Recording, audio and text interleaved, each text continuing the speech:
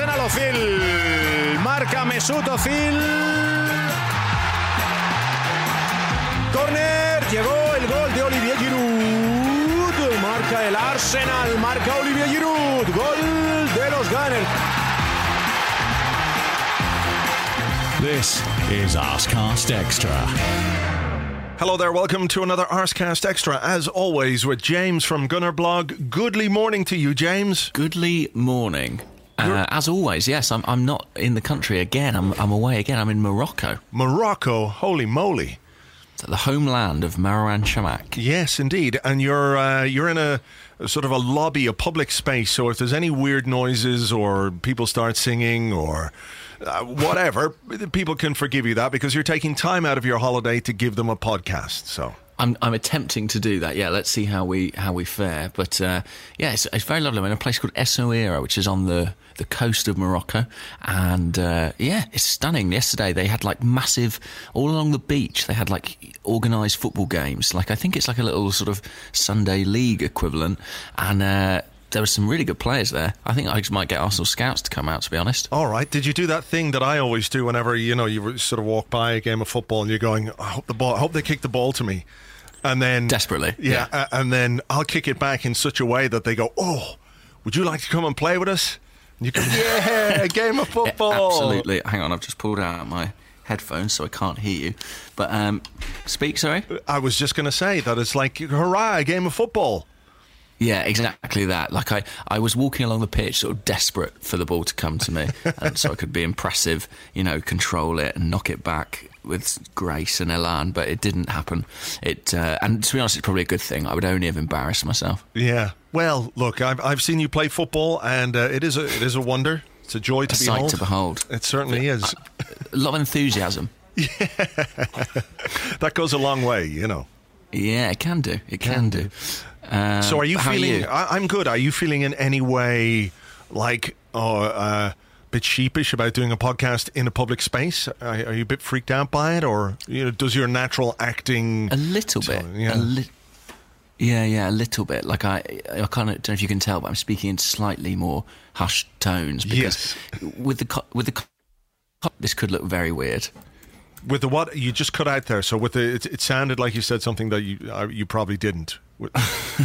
I meant with the content of this show, with some of the questions that we get, I could look rather strange. Oh, excellent. All right. Well, look, I'll make sure that in the second part of the show, it's dedicated entirely to asking you questions about which farmyard animals or marsupials you would have sex with. So you Lovely. Can, so that'd be good. Let me just tell you, by the way, Moroccan breakfasts, absolutely laden with jam, it transpires. Really? Yeah, at both mornings in this hotel, I've had, I think, 3 types of jam provided as standard, with others available if I want. So what did you have? What were they? There was strawberry jam. There was a date jam, which I've never had before, and a third jam. I forget what it was. Now, crucially, it wasn't marmalade. There's no sign of any marmalade at all. Well, what a wonderful thing, and what a nice way for us to segue into the football, because, boy, was that a jammy win we got yesterday. Smooth, very smooth. I have to give credit to about 50 people on Twitter who made that very joke. So thank you all, indeed, for the inspiration for that one.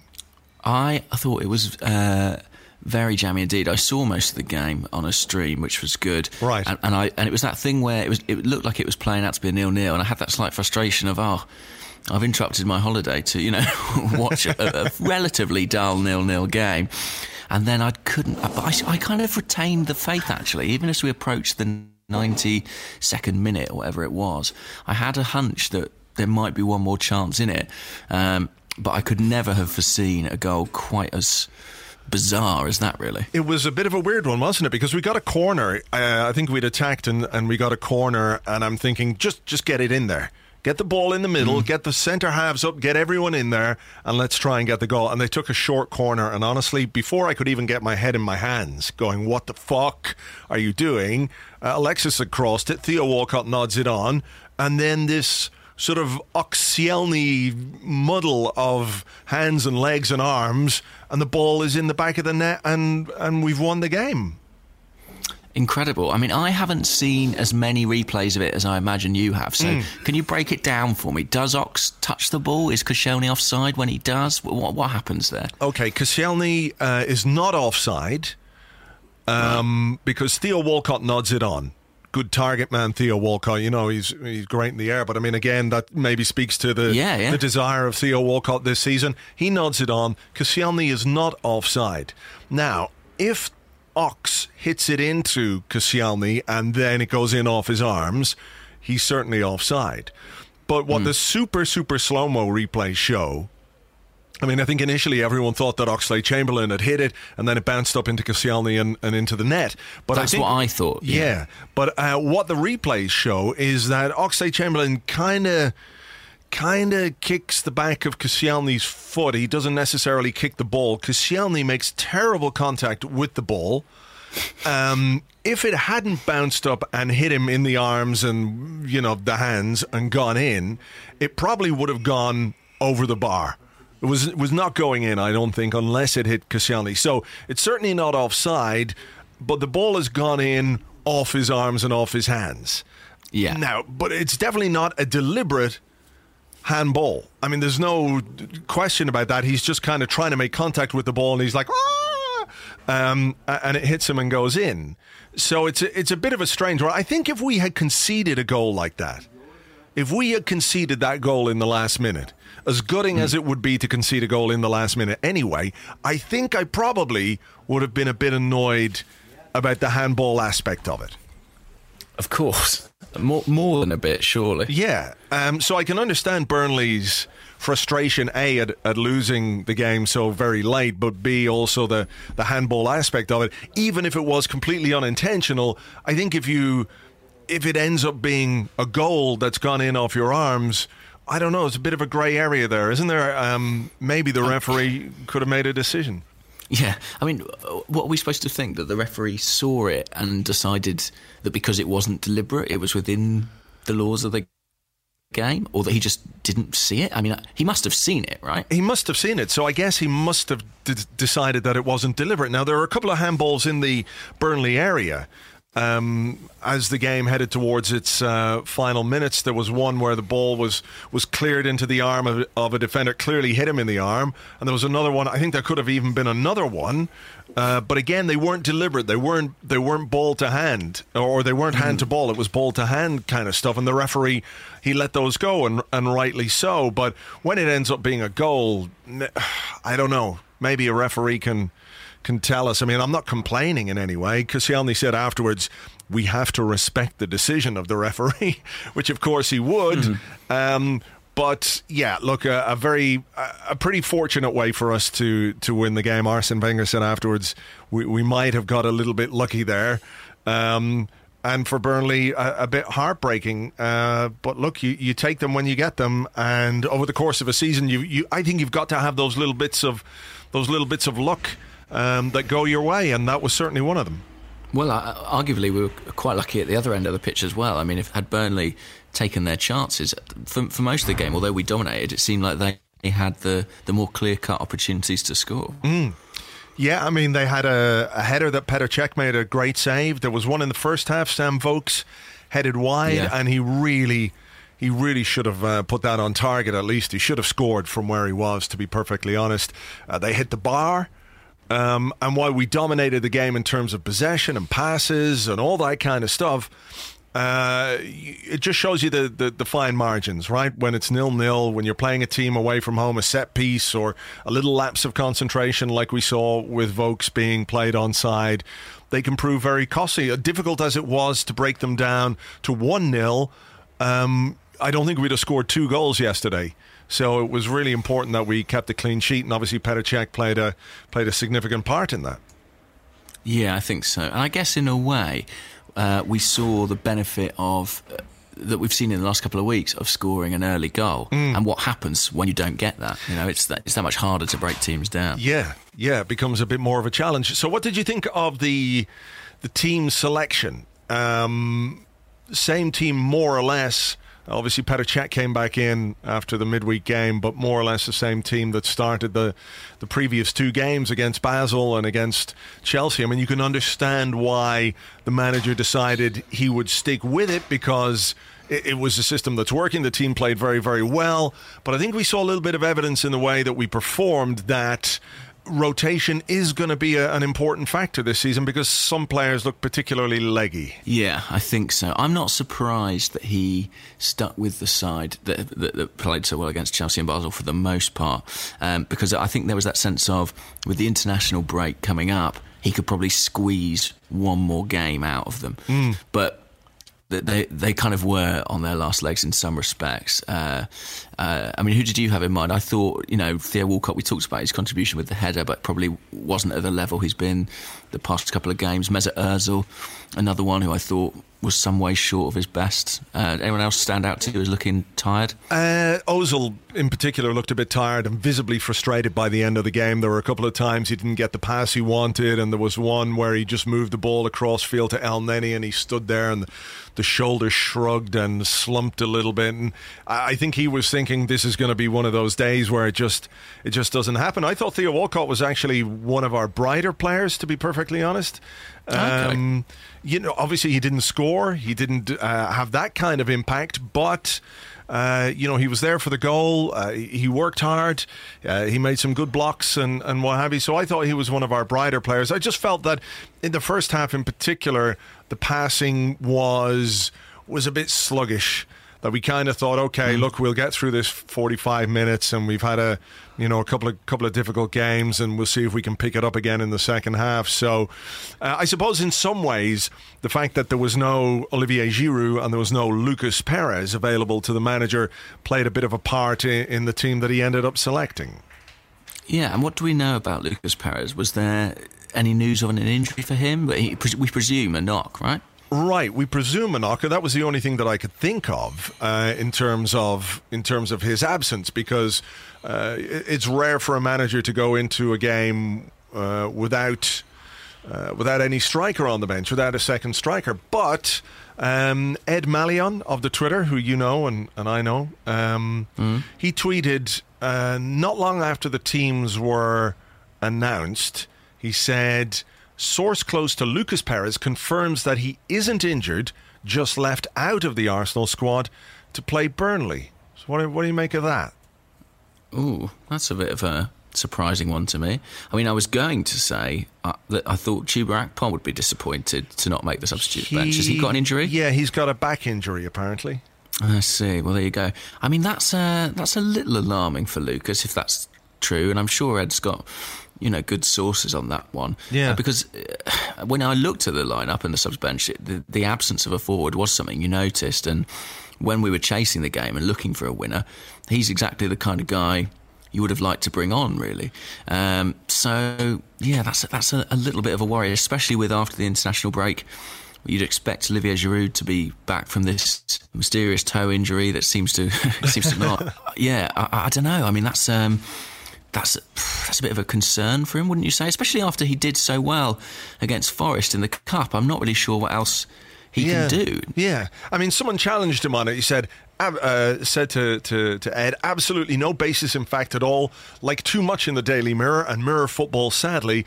And Ed's reply to that was, apart from the player himself telling people he was fit.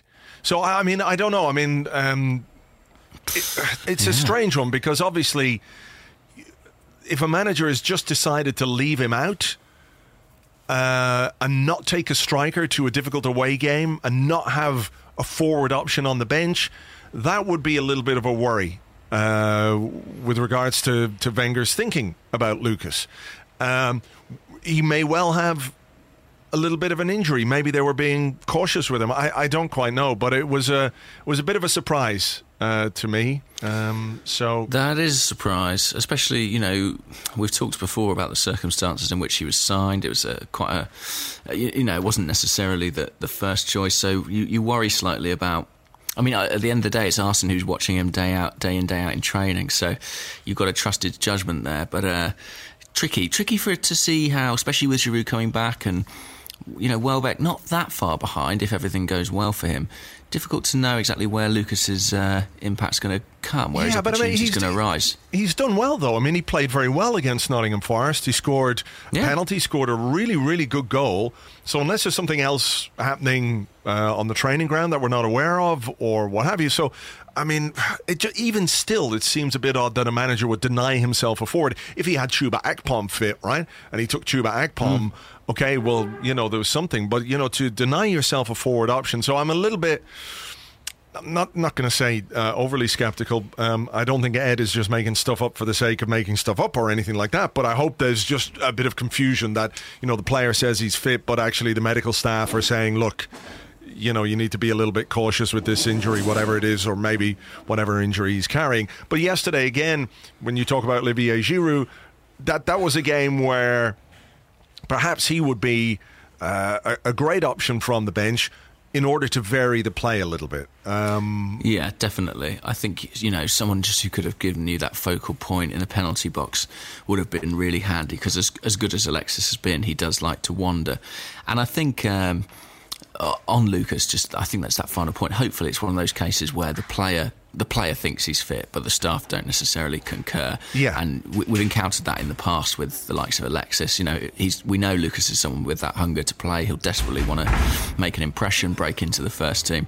So hopefully that's all that is. Yeah. On the subject of substitutes, I thought... obviously Chamberlain was involved in the goal, but by hook or by crook in some way or other. Yeah. But I was actually really impressed by Mohamed El Neni's contribution when he came on, because Arsenal were getting very, very narrow and a little bit static. You talked about the speed of the passing not being up to what it was, and I think he's so good at just playing a simple game and shifting the ball, utilising the space. I really thought he made a difference in that last 10 minutes or so. I agree. I mean, we spoke about it last week, didn't we, in New York? And you made the point that you thought he was quite, or has been quite unlucky not to play as much as he did last season in this particular campaign. I think we can sort of see why, and there are positives to it in the sense that, look, this is a guy that you can call from the bench. His quality is fantastic and he's so consistent. But I agree with you. He came on and I think he made a bit of a difference in the final 15 minutes when we were trying to find a little bit of incision with the passing. And I think I liked a little bit of what Xhaka did in that regard as well, that he did try and feed the ball between the lines to create space. When Iwobi went off, we didn't necessarily have the player in there. I don't think Iwobi was at his best by any means yesterday, but he does provide you with that option. So, yeah, I mean, I like what El Neni does. I think he's super solid. And look, over the course of the season, I'm sure he's going to make a big contribution. But it's great to be able to call on him from the bench when you need to add something a little bit extra into the centre of midfield. Yeah, and I thought it was a smart change and one that really benefited us. I mean, all in all, and the other thing to say as well is that although Cech had to make a number of good saves, it's another clean sheet. What's that? There's got to be three on the spin, is it now? Yeah, it is. Maybe is it 4? I'm trying to think back. Are we talking Premier League only, or? Well, we've got one against. So let's go back. We've got Burnley. Yeah, it's 4 in a row. Basel, 4 Chelsea. in a row. What was before Chelsea? 4 in a row. Nottingham Forest in the EFL Cup. Okay, there you go. So that's a really encouraging sign. I mean, I guess it's 3 for that first choice central defensive partnership, but I feel like Mustafi is settling in quite nicely now alongside Koscielny, and I feel like maybe there's a unit starting to come together there. Yeah, he was very good, and I think we've got some questions on him, which we'll take in the second part of the show. But yeah, I mean, there's a lot to like about the last week, I think, because sometimes people underestimate how difficult it can be to go away from home after a midweek Champions League game, even if it was relatively comfortable in midweek. Teams have traditionally struggled in those games, and I think we did struggle a bit yesterday. So you got to give the team credit for keeping going, I guess, and getting the result. I mean, ultimately it comes down to results. How did you feel about the way Burnley set up? I saw a lot of people were complaining that it's like anti-football and it's too defensive and parking the bus. But for me, what else are they supposed to do when you see Arsenal take Chelsea apart and completely destroy Basel in that first half. If you play an open, expansive game against Arsenal in this form, they're going to do exactly that. Yeah, I thought Burnley were within their rights to do that, and it, very, very nearly worked for them. It would have been a terrific point, and they were close to getting it. I thought they defended extremely well in periods of that game and made us work incredibly hard for the win. So, no sour grapes from me about that. I mean, had we not got the win, I might have said it differently. But they're very welcome to play like that every time we face them, as long as we get the 3 points in the end. But, so that's 2 1-0 wins against Burnley in the Premier League. It's a difficult enough place to go. Very tricky, very tricky. I think they'll be all right this season. I think they'll stay up. I think they'll get enough points at home to keep them in the league, but it won't be easy for them, that's for sure. No. Anything else then stand out in the game? I'm just trying to think, really. Nothing particularly jumps out. I mean, I suppose it's just that encouraging thing of different types of win, as you were saying. Over the past week, we demolished Chelsea, we took Basel apart, and then on this occasion we had to find a different way to win. Yeah. And we're able to do that, and it's a result that had we failed to do so, would have felt like a big setback. It would have felt like, oh, here we go, back to reverting to the norm. Yeah. But the fact that we were able to get those points means we go into the international break with really good momentum. Obviously, in some ways it's a shame that it comes when it does, but when you look at this opening period of the season from the first day to now, if you take out that opening day result, it's a really terrifically strong start. And even with that, to be honest, it's been an excellent response to that initial disappointment. So yeah. I think we have to be pretty satisfied with how things are. Yeah, unbeaten in 9 games now. So that's a nice little run. And there are almost echoes of the 2013 season when we lost to Villa on that opening day and everyone went berserk, and then followed that up with, I think we were unbeaten in 10 or 11 games, and we won most of those games. So there's a little bit of an echo of that, which is good to see. There was something else I was going to talk about. I don't know, did you happen to catch Arsene Wenger's post-match interview? I haven't actually seen it, no. Okay, so I don't know if you read the blog today, but I'm pretty convinced that he was having a bet with like Steve Bold and the backroom staff.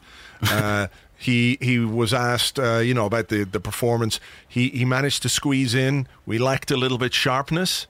He got a handbrake in there. He played with the handbrake on, and when it came to the goal, he said, "I didn't see it."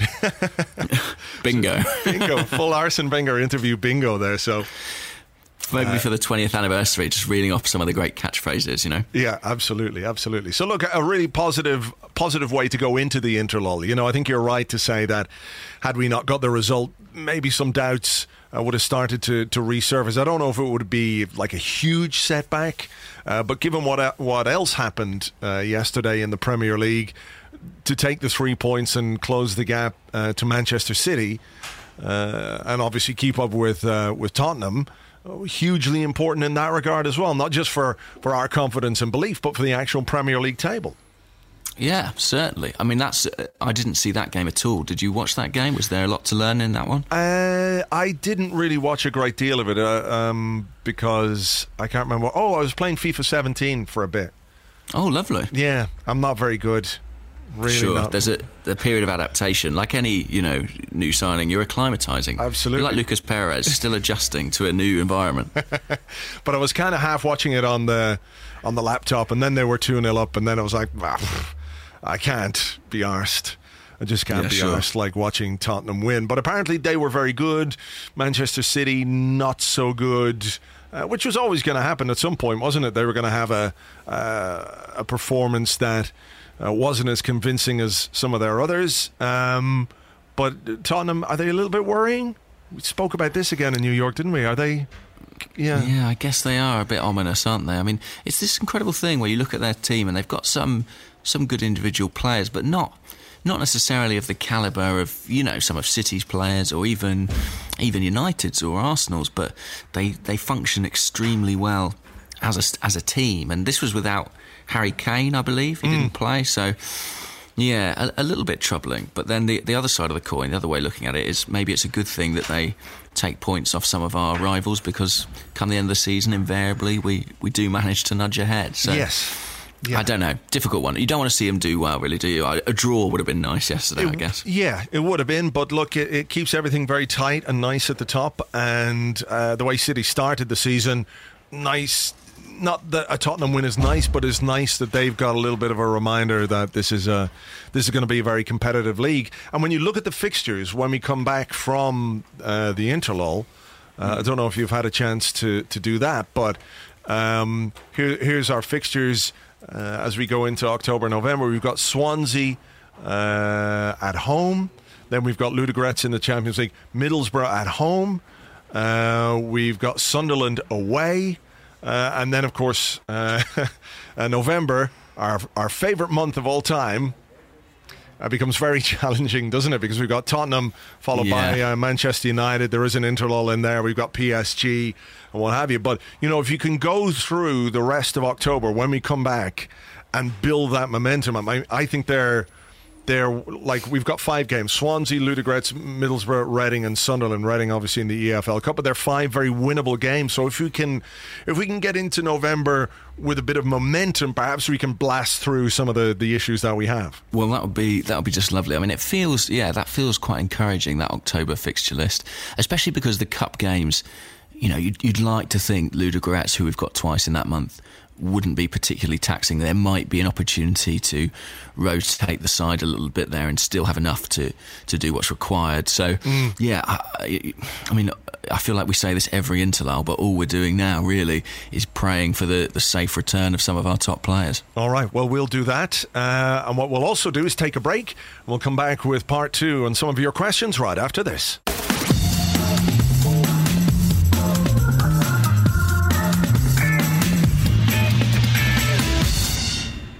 Welcome back to the Arsecast Extra. This is part 2 of the show where we answer the questions that you sent to us on Twitter, at Gunnerblog and at Arseblog. And James, you found a nice quiet room, but it could be interrupted by a Hoover, which is the holiday version of lorry, I believe. Yes, basically, it's exactly the same. It's the Moroccan equivalent. Yeah. They transport all goods on Dysons here.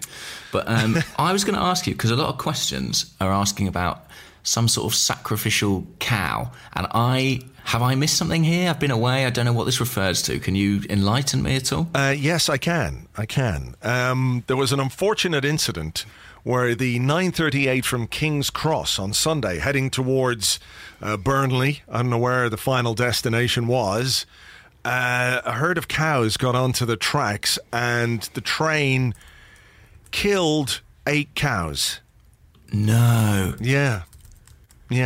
So further trains were turned back towards London. Tim Stillman tweeted that, first game I'm missing in nearly 15 years, and it's because the train hit a cow. But somehow they got there in the end, and he didn't miss the game. But unfortunately, the herd of cows was train assassinated. I don't know what's death by train.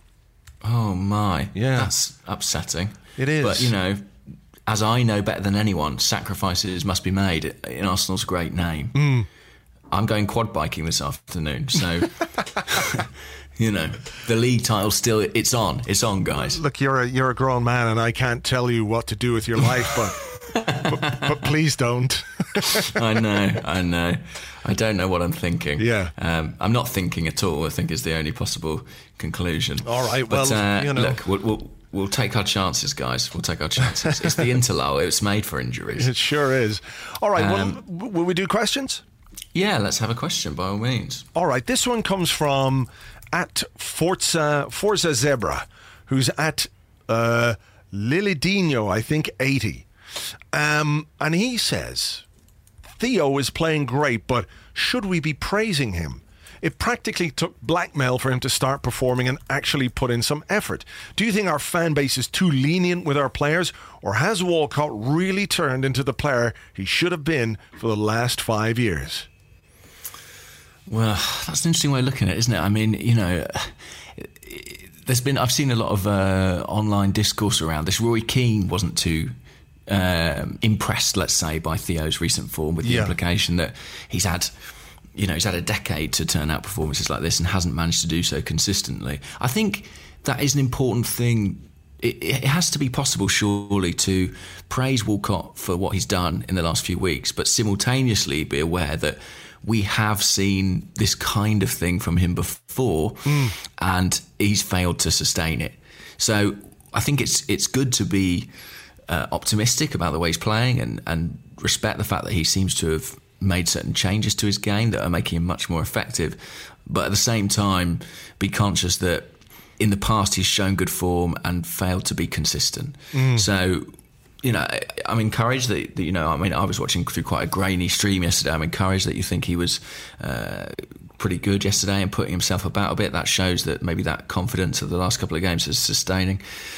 But I think he's got a way to go before we can say he's changed. Well, before we can say he's changed, really. Yeah, I think that's entirely fair. I'm a bit of a Walcott skeptic, but I'm very happy with the way he's playing this season, and I hope it really continues, because when he does play like that, well, that's fantastic. That's what you want from your players. I suppose we have to sometimes take into account the human element. There are other things that affect the player's form rather than just his individual outlook. I found some of the comments a little bit strange. I discussed this on the Arsecast on Friday with Rory Smith about, he's 27 years of age and he's having this light bulb moment. But maybe it's just a whole load of factors that come together with that. As for whether fans are too lenient with players, look, some favourite players get away with a bit more than others. It would be fair to say other players get criticised more aggressively or perhaps a bit more unfairly because of the reputation that they have within the fan base. Walcott is a guy who I think for a number of years was a little bit protected by, he was he's English, he was clean cut, he had a good image, and people wanted him to succeed. But I think in the last couple of seasons there was growing frustration with the way that he was performing. So I'm not sure he was necessarily protected. But look, I'm with you. Let's assess where we are in 3 months and 6 months, and at the end of the season, if Theo Walcott has had this kind of impact throughout the season, then we can say, okay, great. Now do it next season. Do it. He's still only 27, so he's got the potential to do it. So I think rightly he's getting praise and credit for what he's done, but I think people just want to see him continue it. So let's hope he can do it.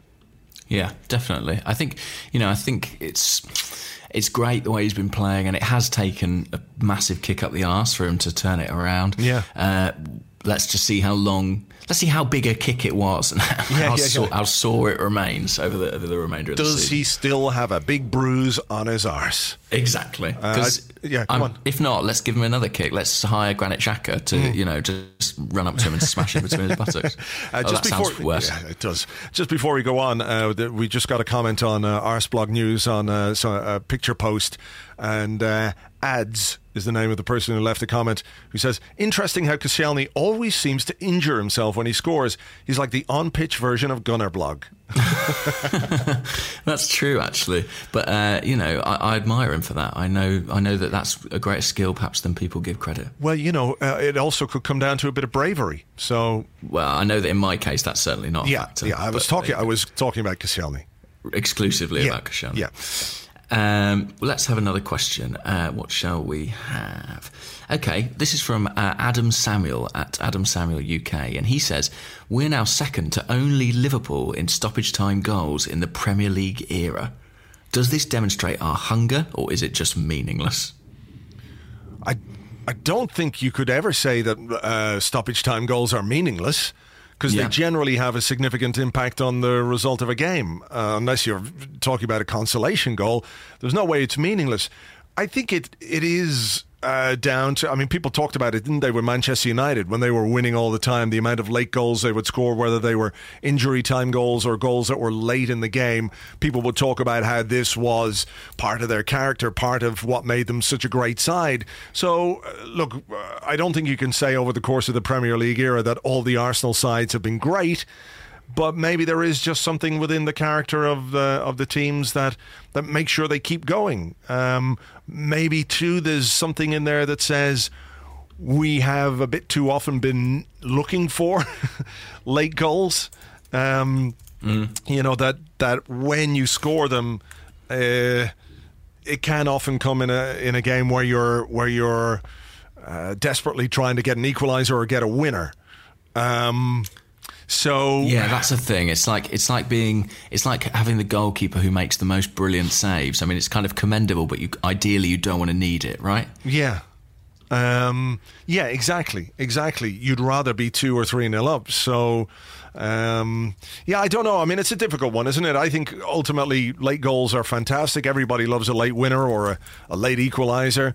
And I think it does speak to the way that a team continues and doesn't give up and keeps going right until the very final whistle. But I don't know that you can draw too many significant conclusions from it. It might be just a statistical anomaly based on shit.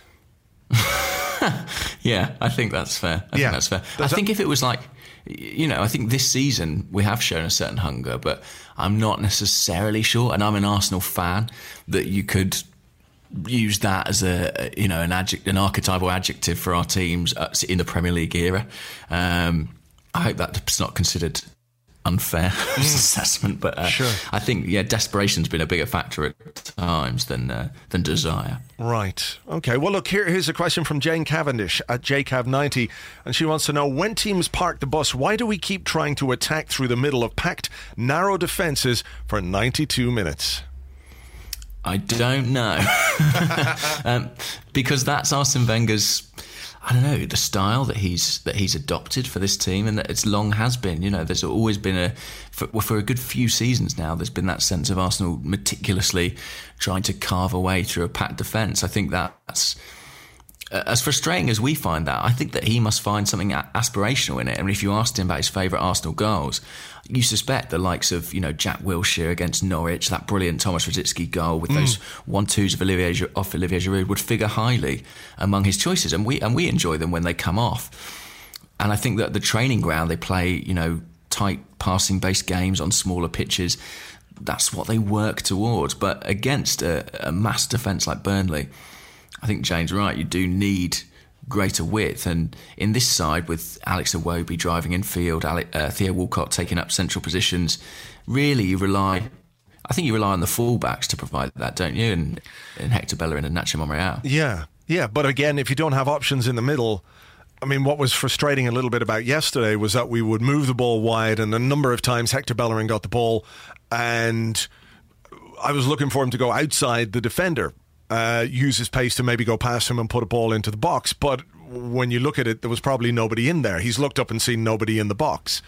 And this perhaps is one of the games where Alexis, as a centre forward, somebody who likes to drop off, is a little bit, it doesn't quite suit that game. The other side of that, of course, is if you put a guy like Giroud in there and you throw crosses in, people say, well, that's just meat and drink to Premier League defenders. I think it's just a really difficult thing to do, that if a defence is really well organised. Burnley had, for the most part, they had 10 men behind the ball, and Vokes only really dropped back to provide 11 men behind the ball pretty late in the game, the last 15 minutes when we were camped in their half. I just think that if the defence is really well organised, it's very difficult to find any space, and that includes the wide areas. So maybe it's trying to provoke a mistake or provoke a foul, in front of goal or just outside the box where you can win yourself a free kick. It's just a very difficult thing to break down. And I'm not sure there's any one real solution. So you'd like to see a bit more variety at times, certainly, to try and stretch the play. But again, I think Burnley would have been coached to deal with that if we'd gone down that road as well. Yeah, and I think maybe, we talked about this already, but maybe the absence of Giroud in the team is partly, it kind of dissuades us from playing that wider game, because the target's less obvious, isn't it? You've got, Alexis, he's all right in the air, but he's more likely to drop off to around the penalty spot, or even himself drop wide. Whereas if you've got a conventional target man, there might be just greater willingness to get to the byline and put the ball into the box. It feels like you're playing the odds a little bit better. Yeah. I think once Giroud's back, it will help in that respect. Yeah. But it's not a new problem, Arsenal being narrow. That's for sure. And also, I think it's fair to say it's not only a problem that Arsenal face. Yeah, true. It's something that a lot of Premier League teams have to deal with. The big teams, when they face the small teams and they're They're playing a defence that is deep and well organised and parked. The bus has been parked. It's not just a problem unique to Arsenal. So. Well, that's the thing as well. I think the shape of your team, I don't know if this makes any sense. In my head it does, but it's always in part defined by the shape of the other team. You know, it's not like a team can line up and be like, well, we're going to put our guys here, and then you can just respond to that by, by making the opposite call, because ultimately there is a kind of man-to-man system at play in football where, you know, your position is always directly influenced by the position of your opposite number. So you get drawn towards certain things. Sure. I think that's kind of unavoidable. But yeah, it will be, obviously, when it is a compact defence, trying to use the width of the pitch is useful. And I think that El Neni is someone who really helped with that, because he just moves the ball very quickly in a very uncomplicated manner. All right, then. Let's have another question. Yeah, okay. Let's have this one. Jack Whelan asks, how much do you think that Alexis's redeployment as a striker is to accommodate Iwobi's emergence? Good question. Not much. I think it was primarily, I could be wrong, I'm torn between whether or not it was a move born out of necessity that's worked, and now we say there must be a plan to it because it's worked so well, and Arsene Wenger actually thinking that Alexis Sanchez can do a job, or do the job as main striker. Certainly it's had a significant impact on the way the team performs and the way that it attacks. We didn't necessarily see it yesterday against Burnley, but there's a lot more fluidity.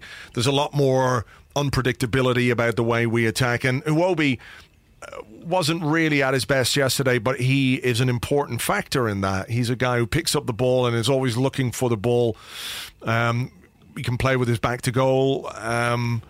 I think it's just a combination of things that happens to be working. I don't know that Arsene Wenger has said, how do I fit Iwobi in my team best? Okay, well, I'll use Alexis as a striker. I think he sees that Iwobi works well with a mobile forward. We saw it last season, didn't we, with Danny Welbeck?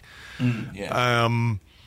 So I think he's picking Iwobi more because he really likes what Iwobi does and what Iwobi could be. And the Alexis thing is a little bit secondary to that. I think you're right. I think Iwobi's more. He's kind of in some ways he's a beneficiary of the Alexis thing.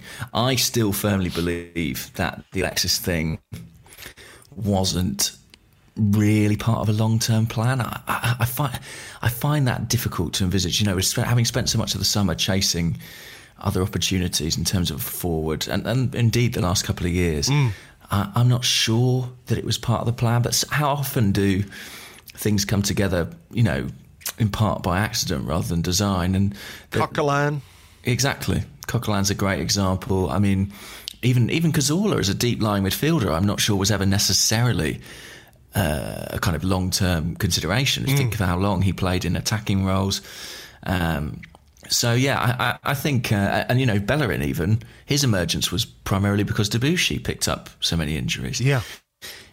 So things happen in a side, and it just so happens that it seems to have clicked a little with Alexis up top. I think Iwobi is a really important part of that, though. Even when he doesn't play that well, his ability to find space between the lines, you know, between the defence and the midfield, and to in those channels, in those gaps between fullback and centre half, is really good. He's got a really natural aptitude for that, and it gives us a flexibility in attack that I think's incredibly important. So invariably, this calendar year, we've been a better side with him in it. Okay, this question comes from Ronan Gallagly.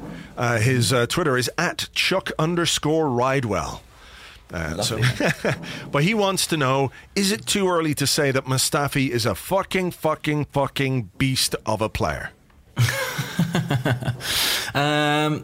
I don't know if it is, you know, because I think those attributes that probably lead him to say that are always going to be there. He's very physical, you know, he's robust, he's quick, he's strong, and he combines that with a lot of technical ability as well.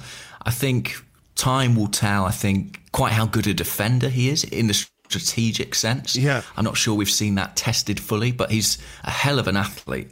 And in the Premier League, that's a really good start. What's your perception? I like him. I like the way he started. He seems... I was a little bit worried that he and Koscielny might just not complement each other as well as we hope. You know, there might have been a touch of the Koscielny Vermaelen thing going on, because they're both mobile, quick defenders who look to win the ball high up the pitch. And there were a couple of occasions in the last couple of games where Mustafi, I won't say necessarily he was caught. I think there was one against Basel where he tried to win the ball high up the pitch, and when you don't win it there, obviously you leave a big gap. But we covered well enough. I mean, it's a very, very promising start to his Arsenal career. He's good in the air. He passes the ball well. He looks to move the ball forward through midfield quite a lot. Also, he's a bit ambitious with his passing. They don't always come off, but to have a centre half who's willing to give us another passing option, I think is great. I mean, it's only, how many games has he played? 5 or 6? You know, so far so good, I would say. And you look at how he's clicked with Koscielny, you look at our defensive record, you look at the results we've got, it's very, very promising. But again, a bit like Theo Walcott thing, we've got to see a bit more from him. But I'm really, really happy with what he's done. I think Arsene Wenger is even a little bit surprised at how well he's done. He was speaking before the game about the start that he's had, and says it's very encouraging. And then he said, let's go to Burnley and see if you can play a different kind of game where it's going to be a bit more direct. You've got to win the headers. And what I liked yesterday was that in the initial 10-15 minutes, he struggled a little bit against Vokes. Didn't win the headers, but grew into the game and basically bossed the guy for the rest of the game, apart from that one header that Vokes had. Did you enjoy the bit where he stuck his bum into the referee? Yeah, I did. I'm always likely to enjoy that. I think it's interesting you mentioned the Vokes thing. If I had one concern about Mustafi, it would maybe be that I'm not necessarily convinced by his aerial ability is, you know, up to the standard of 6'7" per Mertesacker. But I think, you know, that's just because I haven't seen enough really to know how good he is in the air. On the ground, I think he's very strong. I also think that his passing ability, like you mentioned, the success of our team is partially dependent on how quickly, it seems to me, we can get the ball to, say, Mesut Ozil. And, you know, when you think about Ozil's season last season, I think one of the things that's overlooked often is he faded in the second half of the campaign, and a lot of that was put on him. But I also think a lot of that's to do with the fact that Santi Cazorla wasn't in the side at that point, because Cazorla is so good at finding Ozil from deep. And I think what Mustafi gives us is another player with the ambition and the technical ability to look for Ozil early. I know our tactics extend beyond give the ball to Mesut Ozil, but it's a pretty useful thing to be able to do. So I think, you know, the addition of Mustafi, the addition of Xhaka, people who are going to be able to have that vision and the ability to pick out those passes from very deep in the pitch is a big bonus to the side. So yeah, I've been massively encouraged. I think not the only, but a caveat is I, for one, was really, really encouraged by Gabriel Paulista in his first few Arsenal performances, and, you know, with time saw that there were kind of tactical deficiencies maybe in his game. So I think a little bit of caution at this early stage is also appropriate. Yeah, let's enjoy it, but let's not get carried away. Like the team itself are saying, let's keep our feet on the ground a little bit. So. Yeah, but I mean, you know, it's funny, we talk about the depth in central midfield, but theoretically, come the second half of the season, we might have real depth at centre half too. You know, you consider, I mentioned Gabriel there, Rob Holding's had a very promising start to his Arsenal career, and then you've got Per Mertesacker to come back. Callum Chambers playing the part of Jack Wilshere in defence almost, sent out on loan. So we've talked about this a lot, but the squad depth this season is far superior to that it has been in previous years, and that's a nice thing. Okay, cool. Your question? My question, let me have a little look. You'd think, again, it's incredible that I don't have them prepped. This one's from Tokyo Guna, who's at Kamedo Guna, and they ask, nobody talks about Campbell now. Was that decision by Wenger correct?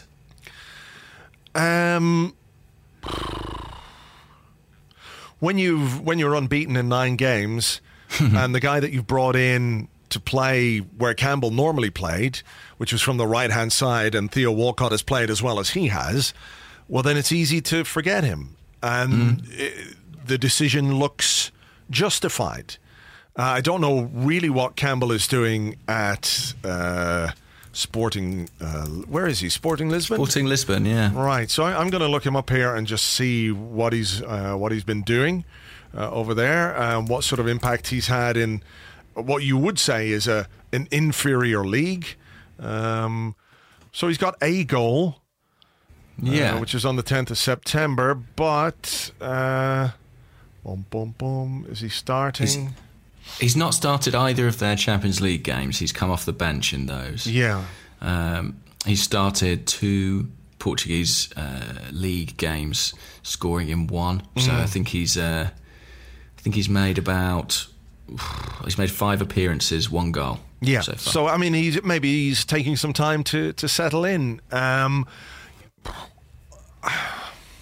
Look, the thing that we have to take into account is what the manager sees on the training ground, and what his decisions aren't just based on what he does on the pitch. That's how we make our judgments on a player.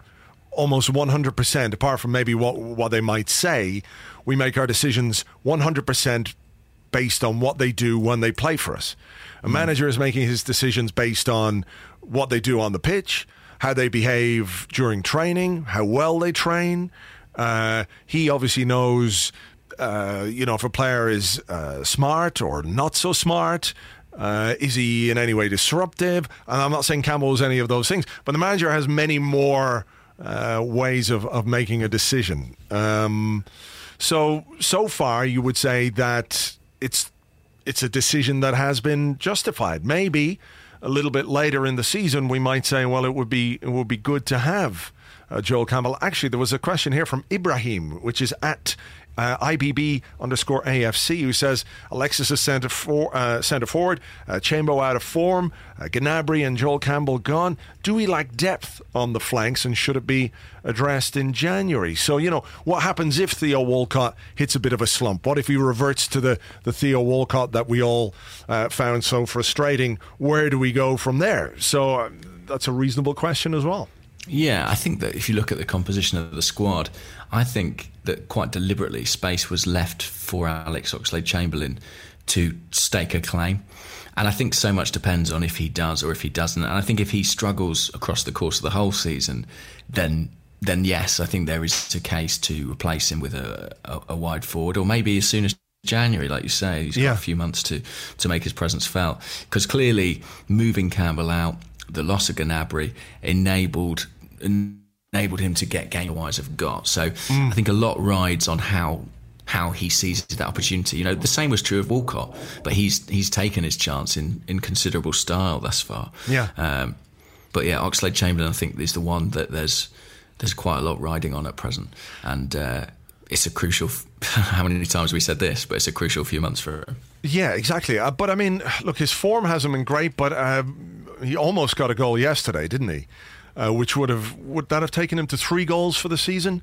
Yeah, which would be a dramatic improvement. Yeah, I mean, that's as much as he scored in the last 2 or 3 seasons put together. So maybe I think with Oxlade-Chamberlain, it's going to take baby steps in terms of his confidence. I hope that he can kick on and provide that other option that we need from the bench, because he must be looking at someone like Iwobi and going, that should be me. That should be me playing that regularly in every game. And he'll know that he hasn't made that decision easy for the manager. Like the manager, there's no way he can sort of pick Oxlade-Chamberlain over Iwobi. Iwobi has come in and been given a chance and taken it with both hands. Oxlade-Chamberlain has obviously had his difficulties, and there's the whole where does he play thing. I think that was an interesting thing. Again, talking to Rory Smith in the Arsecast, something he said was that Walcott, for a long time, there was uncertainty about where he should be playing. Like, should it be the right? And he wanted to be a striker, but now maybe he's decided that, okay, I'm not going to be a striker. Maybe a little bit of certainty about where he's going to be playing every week. If that is the right-hand side of a front three, maybe that's part of why he's performing at the moment as well. So maybe Oxlade-Chamberlain has got to do that, try and nail down a bit of a position. So there you go. Yeah, I thought it was interesting. I thought it was interesting that when he came on at Burnley, he played. Did he play primarily from the right? Am I right in thinking that, Oxlade-Chamberlain? Yeah, he came on the right, and Walcott went to the left-hand side, which I thought was interesting. Yeah. I don't know why. Maybe just to sort of, because we couldn't really change. We couldn't bring another striker on. Maybe it was to just add a little bit of variety to the way that our front three was set up.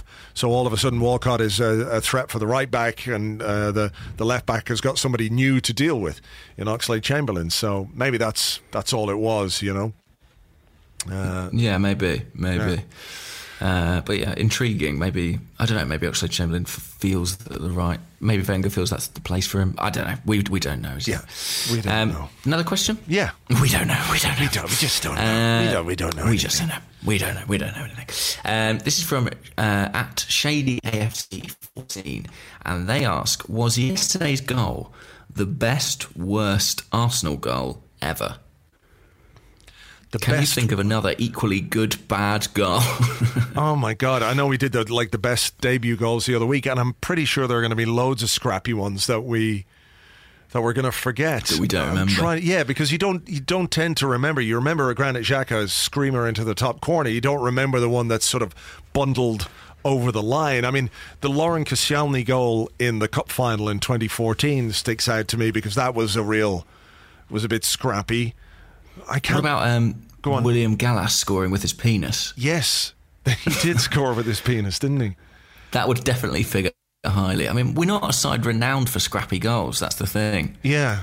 Robert Perez was great for a rebound, wasn't he? If the goalkeeper spilled a shot, he was there to tap home the rebound. He was always in the right place at the right time, but there's a certain element of skill to that. And timing, being in that position is part of being as good a player as he was. I'm just trying to think of really scrappy, lucky goals. Have you got any there? Or I suppose any that Francis Jeff has ever scored in an Arsenal shirt. There are some deflections I quite like. Edu scored a free kick against Chelsea, didn't he? And it was a deflection. Yeah.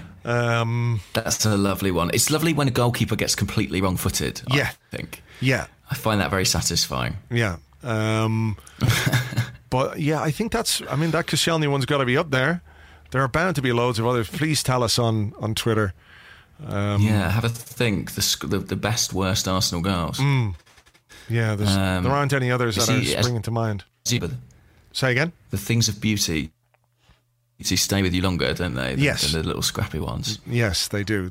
All right, look, we're going to have one final question, and then we're going to let you get on with the rest of your holiday and your imminent demise on a quad bike. Yeah.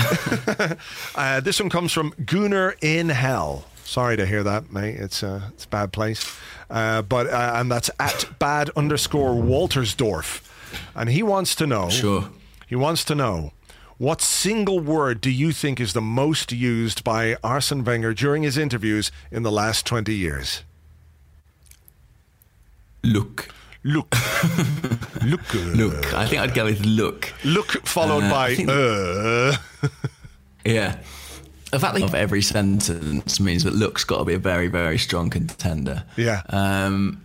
What else? Little, maybe, would be in there. Yeah. Sharpness, handbrake. Yeah. Quality is a big... He likes that. Yeah. A game he talks about.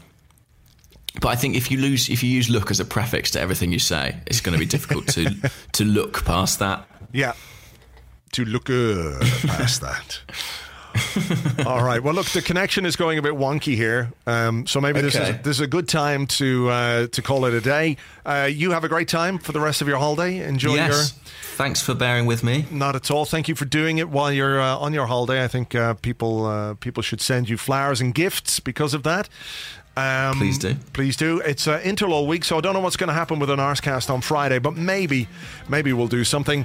In the meantime, stay safe, please, James, and we'll catch you on the next one. I'll try. Bye-bye.